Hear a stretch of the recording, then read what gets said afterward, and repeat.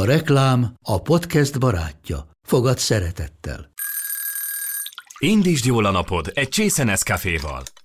Élvezd minden reggel a gondosan pörkölt kávészemek telt ízvilágát, az Európában 100%-ban felelős forrásból származó kávéból készült Nescafé klasszikkal.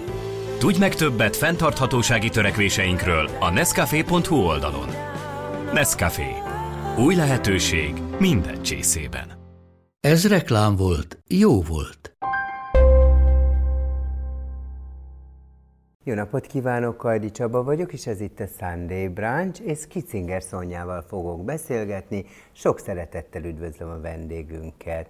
Nem tudom, hogy mit fog tudni mondani nekem, de majd próbálok jól kérdezni. Nézzétek! Jé, de vitra is voltam. Fú, egy profi.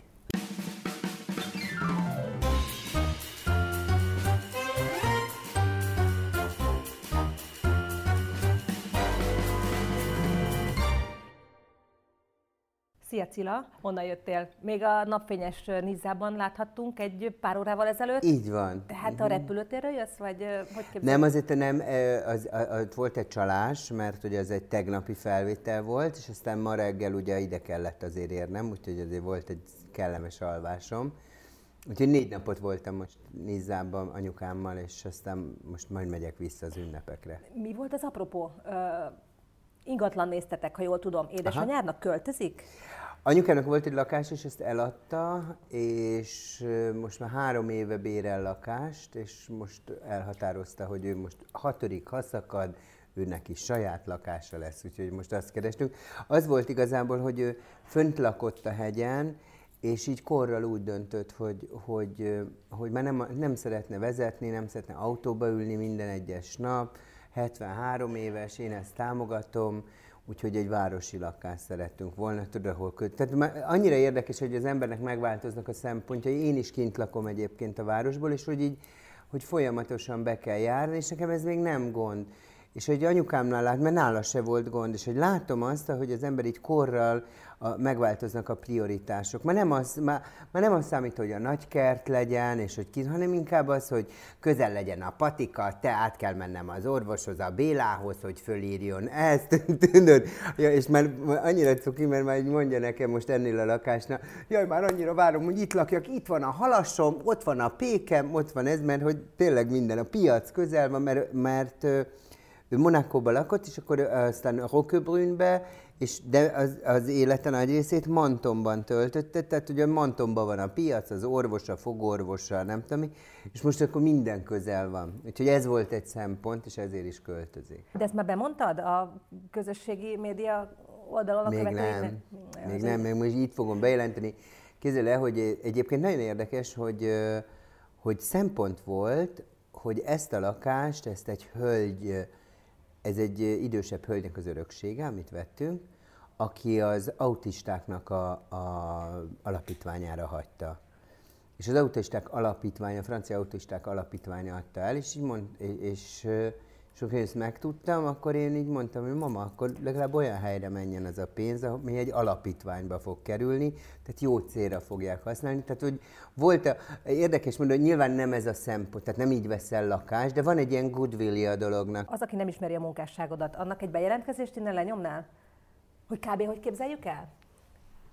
Tudod, persze. Aranydrága követőim. Melyik kamerában nézzek, mert annyi kamera van. El is veheted előre, és akkor vasárnap nem kell dolgoznod. Édes drága követőim. Egy videóra? De már bejelentkeztem. Tehát azt kell tudni, hogy azért minden reggel ezt leadod. Ja, de nem olyat, hogy itt vagyok, vagy amilyen egy reggelem? Hát, hogy amiből az, aki nem ismer téged, megtudja, hogy kb. Mire számíthat egy ilyen reggeles bejelentkezésen. Jó. Légy szíves, valamit nyomjál, legyen benne az összes panel, vagy legalábbis jó sok. Drága arany, követő, rajongó, megőrülsz, megvalósz, el nem tudod képzelni, hogy mi történik velem így Gyöngyöszpatta, nézze a Puposz Pálma háttérben, alá ki vagyunk itt kerázva. Te interjú van, na most azt kell tudnod erről mindegy, hagyjuk, semmit nem kell tudni, egy kis nővel kell beszélgetnem, testidegben van, már úgy várt érted, mint a messiás. De nem tudom, hogy tisztában vagy te azzal, hogy a tegnapi nap folyamán 1501-ben megszületik Nostradamus. jó szót. Olyan jóslászokban volt, mindent meggyőzött, azt meggyőzött a francia királyt, így kilökik, érted? Szóval ez volt, na mindegy, nekem most rongyolnom kell, vissza kell mennem, utána még jelentkezni. Elmesélem ezt a Notre Dame-os sztorit, de hát itt senkit nem érdekel. Na, hát érdekli őket, érted? Vaker a könyvről, aztán taka. Ja, ne így képzeld el. A napodból ez nem sok időt vesz el. Egyébként nem. Azért nem veszem, mert hogy semmi nem... Tehát, hogy ezt úgy képzeld el, mint egy reality show-t, amit egyébként én rendezek, és amit úgy gondolom, hogy érdekes, azt belerakom, vagy engem érdekel, azt belerakom, vagy megosztom, és nem megyek tovább. Tehát, hogy fogom magam, fölveszem a kamerát, dolgozom az irodába, bejön valami modellál, mondom, hogy milyen jó, mi van anyám, mi van veled, és fölveszem, és utána megy tovább a nap. Tehát ezért ez nem egy munka. Tehát, hogy így, én el szoktam nézni a kollégák, ez is milyen jó szó, hát ez ugyanilyen kreténkedők, mint én, viszont csak elhiszik magukat, dolgoznak, influencer vagyok. Tehát, hogy így, de most a 3-4 része meg nem más se csinál, olyan, mint egy penny újság, tudod. Tehát, hogy így lapozgatod a reklámokat. Most a hajzselé, most a Vax, most a nem tudom, oltóközpont, most is ugyanaz, most a kabát. Tehát, hogy nagyjából semmi tartalmat nem csinálnak, mert hogy azért a kommunikáció meg a média az egy munka, tehát hogy az egy tanult foglalkozás. Tehát ez nem úgy történik, hogy kapsz egy telefont, hanem hogy ezt tanulni kell. Tehát, hogyha ez nem egy tanult foglalkozás lenne, akkor nem történnének, tehát akkor olyan bakik nem fordulnak elő, mint a Sobert Norbi döngő léptei, tehát hogyha ők kommunikációs szakemberek lennének, akkor ez nem történik. Na de várjál, a döngő léptek azért, hogy megtörtént, mert úgy tudom, vagyis a könyvedben azt olvastam, hogy az volt az első olyan jelenség, amire reflektáltál, és hát rengeteg követőt hozott, nem? Nem az első volt, nagyon sokra. Az első az a Szorrigála, én Szorrigálának hívom, de az a Sztorigála volt, tehát az volt az első. Ez keltette a legnagyobb botrányt, amiben én véleményt alkottam. És azért az is egy nagyon fontos dolog, hogy egyikünk véleményem sem szent és sérthetetlen. Aztán, amikor véleményt formálsz, és a közösség nagy része egyetért veled, akkor már így azt mondják, na, reagálj most erre, borzasztó, mit szólsz? És akkor szeretik, mert vicces, vagy kicsit epés, vagy jó indulatos, sosem akarok goromba lenni. Tehát, hogy attól, hogy valami nagyon szarkasztikus vagy cinikus, az nem goromba. Tehát, hogy nekem például nagyon sok esetben nem tetszik, amikor úgy mondanak véleményt, még ha igazuk van, hogy ez egy gorombaság. De ugye visszatérve, hogy ez egy kommunikációs baki, tehát, hogy mondjuk Sobert Norbi, ha én kommunikációt tanultam egyébként az egyetemen, tehát hogy ezért értek a PR kommunikációhoz, de hogy ha engem mondjuk megkérdezett volna a Norbi, hogy csináltam egy kis videót, és szerintünk ez tök jó, és ezt ki kéne, hogy tegyük, akkor mondtam volna, kineted, ez nem mehet ki. Tehát ezért egyébként mindenki, aki egy politikus, ezért van a kommunikációs szakemberek mellettük, hogy azt mondja, ez jobb, ha nem hangzik el, ja, itt mondtál egy cigányt, ott azt nem kéne mondani, ott meg azt nem kéne, és akkor így tudod, korrigálják, hogy ez senkit ne sértsen. Most ez történt a Norbival is. Az alaptézis, amit ő mondani akart, az igazából az lehetett ebben az esetben, hogy mi magunk is valahol tehetünk arról, ha zátonyra fut a házasságunk, hiszen a hétköznapokban, a szürke les jours quotidienben elmegyünk egymás mellett, nem figyelünk oda egymásra, ugye arra megyünk, hogy a családfenntartás, a gyereknevelés jön, az első kiló, a második kiló. Asszonyok, lányok, ezt ne hagyjuk, figyeljünk oda magunkra, mert ha szeretjük önmagunkat, akkor odafigyelünk a testünkre, és mindig szexisek és megújulóak leszünk a kapcsolatban. Helyett mit mondott? Ugyanezt. Csak hát. Ugye. Viszont te erre rá tudsz ülni a szördeszkáddal, nem? Azonnal. Na mindegy, tehát hogy itt igazából tehát hogy ez egy ilyen dolog. Jó, most ugye legutóbb ugye a zöldhajú lány, ott az egy más baki, mert ott ugye nem sikerült megtanulni egy szöveget. Az is egy nagyon érdekes dolog egyébként a számomra. Múltkor néztem egy műsor, most tök másban már csapongok, mindegy. Anyukám majd kivágott, hát most mit számít. De hogy múltkor nézek egy műsor, Tóth Gabi ugye zsűri elnök asszonyként ott ül, pántlikába, gyönyörű hímzett kalocsaiba, mert minden magyaros, nagyon szépen meg van csinálva, és azt mondja neki valami, sztár leszek, nem tudom melyik műsora, és azt mondja neki a kisnő, vagy elmondja a kritikát, szerintem ezt nem így kéne, még nem viszed a törést a hangodba, mert ha fölvinnél, de szerintem bele kéne tenned, mert pont azt nem teszed bele, amit tudod, és ez a teljes, tehát nem is érted, hogy mi van. És nézem, majd azt mondja a srác, hogy nagyon szépen köszönöm a kritikát, és szerintem nagyon fontos a kritika olyan embertől, aki méltó arra, hogy kritizáljon. Amire Gabi kiborul. Hogy ért? Mi? Hogy én? Mi nem tettem, az asztalra letettem? És teljesen kiborul.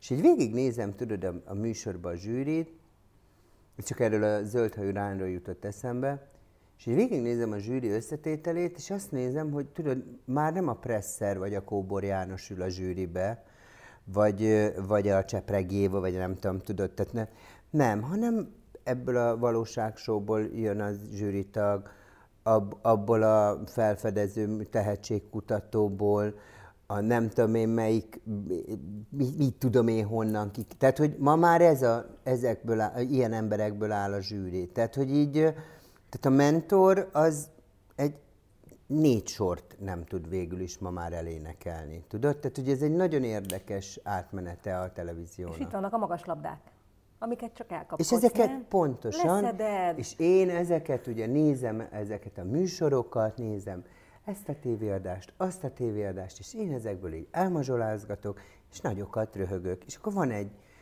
tulajdonképpen van egy nagy követőtábor, aki ezzel egyetért. Tehát, hogy így nagyjából ez a receptje ennek az egésznek, mert ugye az is van, hogy ez egy nagyon fontos dolog, hogy én nem tartozom a celebrity közé, és nem is érzek ilyen véd- és datszövetséget. Tehát mondjuk most a Gáspár Laci ugye elénekelte a gyöngyhajú lányt, vagyis a zöldhajú lányt, elénekelte, és ott állt mellette Csobot Adél, a másik énekesnő, aki egy nagyon meghatározó személyisége a hazai zenei iparnak, ugye miért lenne nem meghatározó személyiség, ő maga is, mert ugye 2 éve, ha jól tudom, ő is nyerte az X-faktort, és Csobot Adél, és mit tudom én, kiállott mellette még boldogan tapsol. Tehát, hogy egyik sem mondja azt, hogy meg vagy bolondulva, te mit érted? Tehát, hogy így, és nagyjából ez jellemző. És tudod, sokáig nem értettem, és ezzel rájöttem, hogy ez azért van, hogy ők ennyire egyetértenek egymással, mert tudod, úgy van vele, nem akarok most, láttam, hogy a Hódipami micsoda írt ki, de lehet, hogy a következő tortadobálós műsorban együtt leszünk. És akkor most hogy nézek rá a Pamira az öltözőbe? Tökre ki lesz rám. Én meg úgy vagyok vele, hogy ha nem leszünk együtt a tortadobáló műsorban, tehát hogy nagyjából... Az se baj. Igen, az is túl lehet élni. Hány követőd van? 267 000 követnek, és akkor körülbelül ugyanennyien még néznek, akik meg azt mondják, én nem követem. De láttad, tudod, a szomszédokat se nézte senki, meg a barátok közt se, de mindenki tudott mindenről. Nem olyan új keletű az, hogy te az Instagramon vagy, létezel. Ha valaki... 3 éve, 2 jó, éve. Azért ez nem egy nagy idősík táv. Nem. Csak azt akarom kérdezni, hogy ha ma bárki el akarná kezdeni, mennyivel lenne sokkal nehezebb, mint amikor te kezdted? Semmivel nem nehezebb. Ha olyan a személyiség, olyan az egyéniség, ami érdekes, ha kellően vagy összetett, nem tudom, erre nincs recept. Szerintem biztos volt, figyelj, az, amit én csinálok, az egy nagyon patkány dolog, ugye ez, hogy kritizálom a celebrityket, ugye ezért hívom patkány hétvégének, vagy lapszemlének, amikor megnézem, hogy Lagzi Lajcsival mi történt, tudod. De igazából az nem más, mint a néphangja. A néphangja, ahol kimond valaki egy kritikát, amit nem merünk kimondani. Tehát, hogy ezt a kritikát senki nem meri. Engem is nagyon sokan támadtak az elején. Kit érdekel? Egyébként meg mit képzel magáról? Miért? Kicsoda? Tudod, de általában ez a senki. Egy ember, aki fog és mond egy kritikát. Röhögök, nem tudom, Lakatos Márkon, érted? Aki tök idegbe van attól, hogyha engem egyel többen követnek. Az összes ismert ember annyira egocentrikus, hogy csak magával van elfoglalva. Milyen a haja, mit használok, mi ez, nekem van, ez az enyém, megkértek engem, én kaptam. És így azon gondolkodtam, hogy ez nem jó irány, tehát nem rólad kell, hogy szóljon ez a dolog, hanem mi az, amit te adsz az embereknek. És itt már elkezdődik egy tudatosság abban, hogy én mit tudok adni az embereknek. Tehát ez egy nagyon jó dolog, hogy én sok mindent kapok a világtól, meg a szponzoroktól, meg a támogató, meg a nem tudom kiktől, de mi az, amit én fogok tudni adni. Mert hogy az egy szörnyű üresség ennek az egésznek, hogy semmit nem akar adni. Kaptam a telefontokat, tehát a Berki, Mazsi, Hódi, Pami így dobálja a telefont állandóan, a másik kötényt árul, meg nem tudom mit csinál, de hogy mi az, amit adsz. Tehát nincs ezzel semmi baj, hogy kereskedelmi célra használod, csak ugye az a lényege, mint a televíziózásnak is, hogy műsor, reklám. Műsor, reklám. És hogy ez nincs meg benne, hanem egy ilyen totál öncélű dolog. Tudod, mivel leptél meg? Mindenhova mackóba jársz újabban. Jó, de most miatt a Szonyát úgy megötöztem, mint tudod, Jézus neve napján. Te megmondtad, hogy igazából te már kényelmesbe tolod, és nem is érdekel. Egyébként, ha így el kell jönnöm valahova, akkor még felöltözöm, de alapvetően mackóba vagyok mindig. Nézzük a divatos Cillát meg? Fölvettem neked egy nagyon szép 1000 éves balicipőt. Egyébként nagyon jó az outfitem, mert mindegy ilyen levitéz lett, tudod, mint egy ilyen öreg grófnő. Tehát amíg a régi lovaglócsizma, ami még úgy megvan egybe, ez egy nagyon szép bali, egy farm, semmi külön, egyébként nem, és ilyen hosszú nagy kabátba jöttem. Amiben úgy nézel ki, mint egy cár. Igen, mint egy orosz cár, mint egy olyan igazi, mint a Seremetyevek. És tudod mi még? Gyúrsz? Rendesen most jársz? Nem, most mert nagyon nem. Most... Nagyon jó a kondi, igen? ahogy most így elnézem. Nagyon nem voltam. És nem szégyelled magad? De, csak volt egy ilyen fogbeavatkozásom, és akkor azzal elment az október, november besűrűsödött, úgyhogy most meg már... De januártól tudod, a fogadalmak pillanata fog történni, és akkor elkezdek. Megjelent a könyved, igen. És hát toplista egyből. Azt nem értem. Jaj, jó, de én az figyelj, most én az Instagramot se értettem, hogy miért lett ez ennyire népszerű.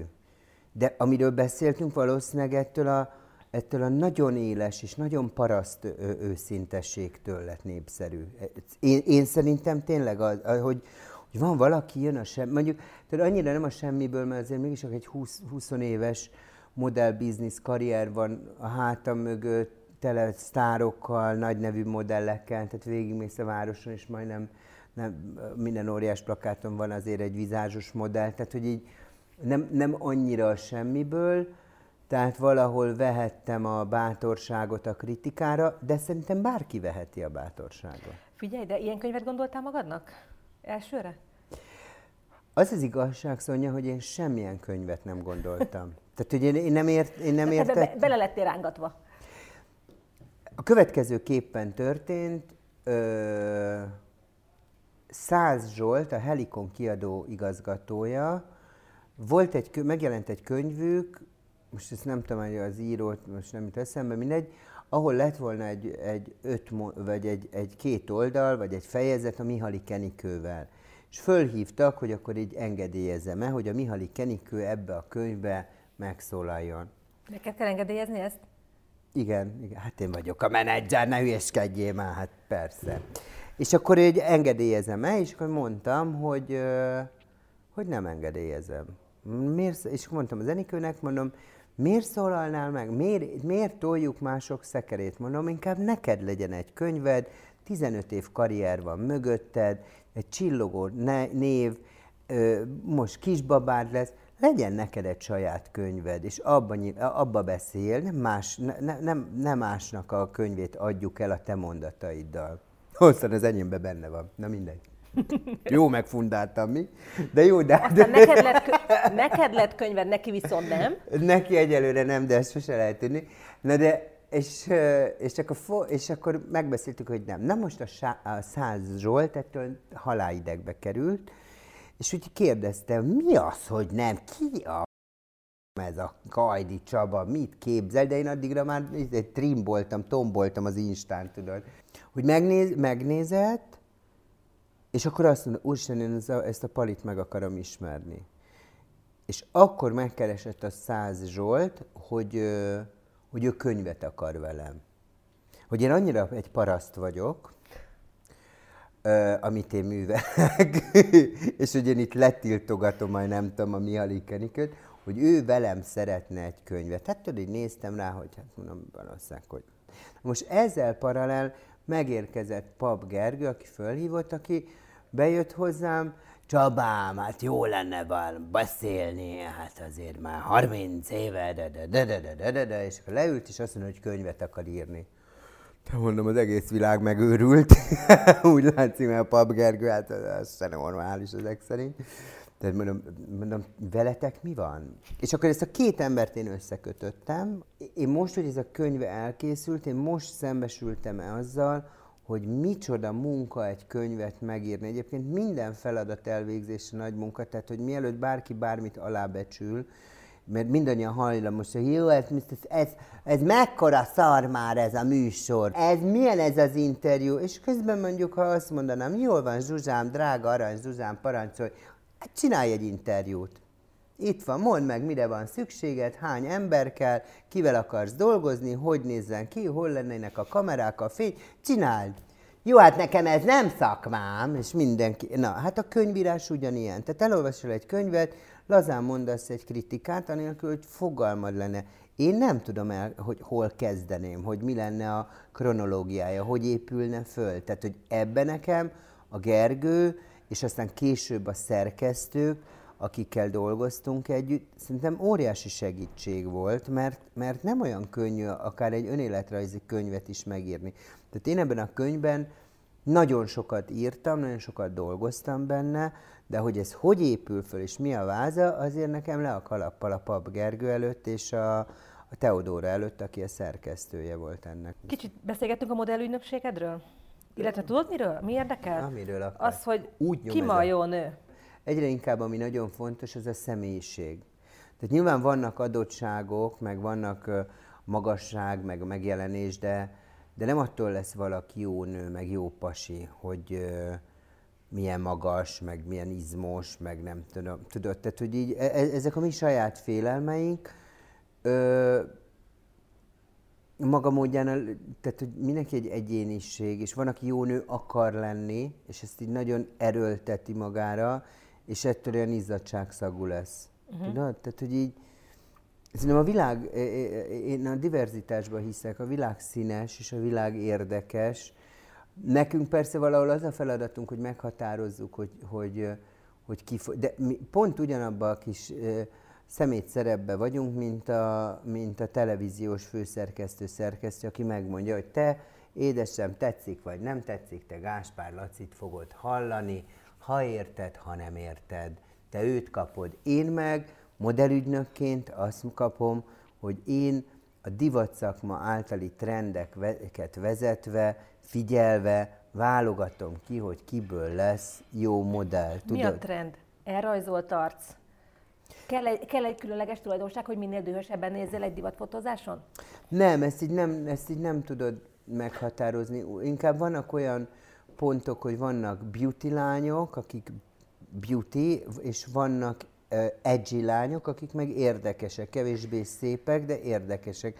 Vannak alapvetően olyan pontok, amik a fotogenitást meghatározzák. Tehát például széles járomcsont, távolülő szemek, az orr aránya, ez az állkapocs rész. Tehát, hogy ezek mind olyan meghatározó pontok, amitől valaki fotogénné válik. Tehát, hogyha valaki például, bár erre is, mert Lily Cole például egy kis gömböcfejű lány, nincsenek arccsontjai, de ekkora nagy ufó kék szemei vannak. Érted? Tehát, hogy ez annyi mindenem múlik, és mindenkit másra használnak. Tehát a Szikszai Johanna egy klasszikus beauty modell, aki egy igazi klasszik szépség, amit szeretsz, így leveszed, vagy a Palvin Barbara lehet, hogy ő is egy klasszik beauty lány, akit így meglátsz, és így leemeled a terméket a polcról. Jaj, de szép ez a lány, biztos én is ilyen leszek, ha megveszem, tudod.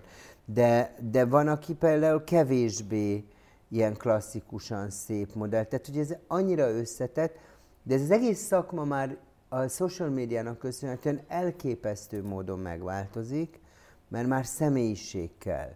De ez nagyon sok iparágra jellemző. Tehát, hogy nyilván egy zenei iparban, vagy egy színész, ott kell, hogy mindig valami személyiség legyen, de például ugye a modelleknél ők a képekkel kommunikálnak, tehát nincs hang. Hogy jön át a személyiség? Tessék? Egy fotó, hogy jön át a személyiség? Ez úgy tudod, hogy képzeld el ezt a változást? Ez most egy zseniális gondolat ugrott be nekem. Ezt körülbelül úgy képzeld el, mint amikor megérkezik a hangos film. Tehát a néma filmek korszakából átmegyünk a hangos film korszakba, és rengeteg színésznő elvérzik a hangos filmekbe. Most nem tudok neked neveket mondani, de rettenetesen sokan egyszerűen véget ér a karrierjük, mert hanggal már nem működnek. Kb. Ilyen a modell szakma. A social media megjelenésével egyszerűen csomóan kiütődnek, megváltoznak a karrierutak, nincs mögötte az a személyiség. Tehát, hogy most és próbál erőlködni, de nem az a személyiség. Most mondok egy példát, ezt biztos meg fognak haragudni, de a Palvin Barbarának a picit gátlástalansága, és ez egy jó értelembe vett, tudod, megy, nyomja magát, odaáll, ezzel jön össze, ilyen sajtóbotán jön, ettől ő egy nemzetközi celebrity-vé növi ki magát. Szia, can I have a picture, can I have a selfie? Megy a különböző gálákon. Az Accente Vanessa, meg mint egy hercegnő így áll, ő egy gyönyörű 185 centi szőke gyönyörű lány, én inkább és nem lesz érdekes. Aha. És a social médiában egyszerűen nem robban be, és onnantól kezdve nem lesz az az áttörés. Nagyon szép karrierje lett, de nem lett celebrity. Tehát önmagát pakolnia kell az Instagramon ahhoz, hogy meg mindenhol, így van, meg mindenhol. Tehát, hogy ez egy nagyon érdekes dolog, amit a social media változást okozott ebben az egész világban. Tehát ugyanez a médiára is vonatkozik. Tehát eddig például az Instagram és a Facebooknak a világa az arra volt nagyon alkalmas, hogy a celebritiknél megmutassa azt, hogy mennyire hülyék. Érted? Tehát, hogy ez egy onnantól kezdve, hogy amiről beszéltem, a Sobert Norbi, a nem tudom még, onnantól kezdve, hogy kontroll nélkül rakhat ki bármit, és nem kérdezi meg az ügynökével, hogy ez jó vagy nem jó, vagy kommunikálja, vagy folyamatosan érted, mert addig folyamatosan érted, olyan öngólokat rúgnak, hogy öröm nézni. Mert ezzel szemben, érted, egy szerkesztett műsor, most mondok egy példát, Iszak Eszter, ott van a mit tudom én melyik zenei csatornánál, ahol azt mondják, Eszti felkér, akkor felkonfot mondjad el, tudod, le van írva a szöveg. Sziasztok, és akkor most, és a halott pénzzel fogjuk folytatni a műsort, és azt kell tudnatok, vagy nem kell tudni, hogy mit tudom, mi van leírva, reklám után jövünk vissza. Ennyit kap, ez a személyisége, nem kapsz ebből semmit. Majd Eszti azt mondja, elmentünk Nizzába, a szülinapomra, és sziasztok, itt vagyunk Nizában, brutál a hely, annyira arít mindenki, meg így most be fogunk szökni egy esküvőre, nagyon fullosan meg van terítve, és így nézed, és rájössz, te jó van veled, mi van, semmi, tudod, tehát, hogy így, mert hirtelen kapsz a személyiségéből, mert ott már nincs szerkesztő, nem kontrollálják, nem nézik meg, hanem ő már önmagát adhatja. Itt ragadnám meg az alkalmat, hogy definiáld a modell és a szupermodell közti különbséget, állandó égető kérdésem, és nem tudom a választ.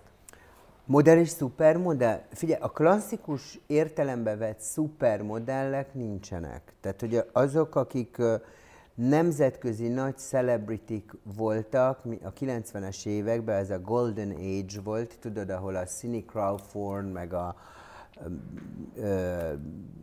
Claudia Schiffer, meg az Eva Herzigova, meg a Naomi Campbell, Kate Moss már az utolsók egyike, mert ugye ez egy Linda Evangelisz, ez már nincsen. Tehát ők olyan világsztárok voltak, de ők akkor voltak mondjuk 10 vagy 12-en. És azzal, ahogy az internet bejött, ez egyre elkezdett felhigulni. Ontják a kelet-európai országok a modelllányokat, csatlakoztunk az Unióba, érted? Tehát ugye ez úgy képzeld el, hogy én amikor 2000-ben elkezdtem az ügynökséget csinálni, akkor akkor ilyen klasszik polaroid képeket csináltál a lányról, tehát ez így jött ki a kép, tudod, és akkor azokat beszkenneltük, aztán már volt szkenn, nem, még postáztuk. Faxon, tényleg olyan, faxoltuk ezeket a képeket. De ez nem volt színes? Vagy színes nem, volt? de abból kellett eldönteni a francia ügynöknek. Akkor mindig mai napig jönnek az ügynökök. Most már egyre kevésbé, mert már videót küldesz, ide fölrakod, oda felteszed. De azelőtt tök nehéz volt. Most azt képzeld el, hogy és akkor jött a vízum, hogy maradott, hogy tud utazni, hogy nem tud utazni. És akkor képzeld azt el, hogy volt 10 ilyen lányod, vagy 10 ilyen lányod, és akkor 2-nek volt lehetősége kimenni. Tehát kint Párizsba nem 3000 vagy 10 000 modelllány versengett a munkákért, hanem 200. Tehát, hogy így, és így születtek meg. Ma én azt gondolom, top modellek vannak. Tehát olyanok, akik a szakmába ismertek, tehát Accente Vanessát nem fogják tudni, hogy kicsoda. Van olyan a társulatban most, aki Mihály Kenikő kaliber tud lenni majd? Tehát látod benne 3 év múlva?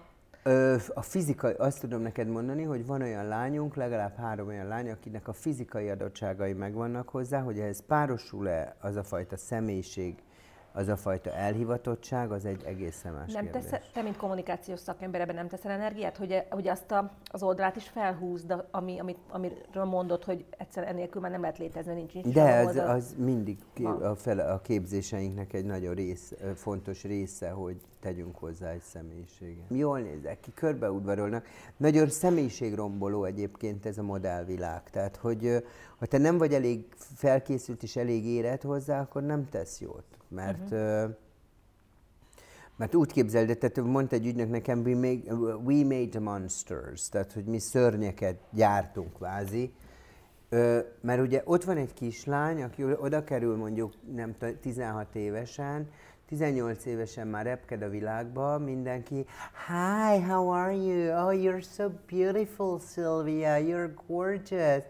Egy késik, it's fine, don't worry. És egy idő után egyre többet és többet enged meg magának, amire eljutunk 21 évesen oda, hogy bukkolod mondjuk 60 vagy 80 vagy 100 000 euróért egy munkára, és így fog ülni, mondjuk Gyöngyöspatáról megérkezve egy 2 év távlatából.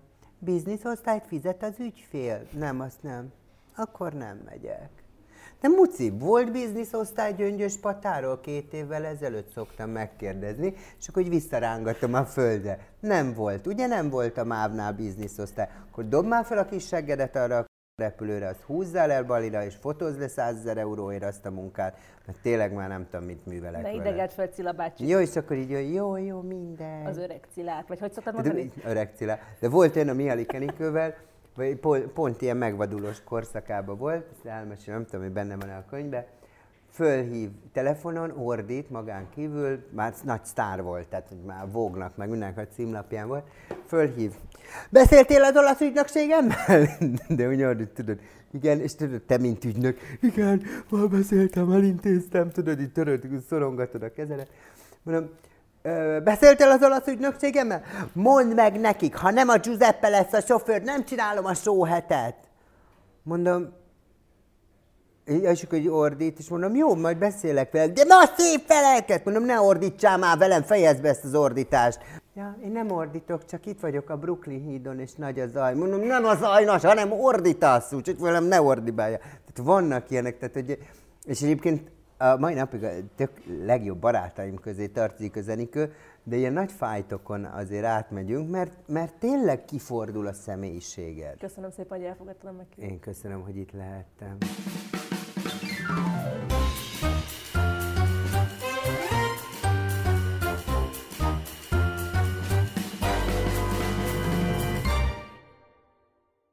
A műsor a Béton partnere.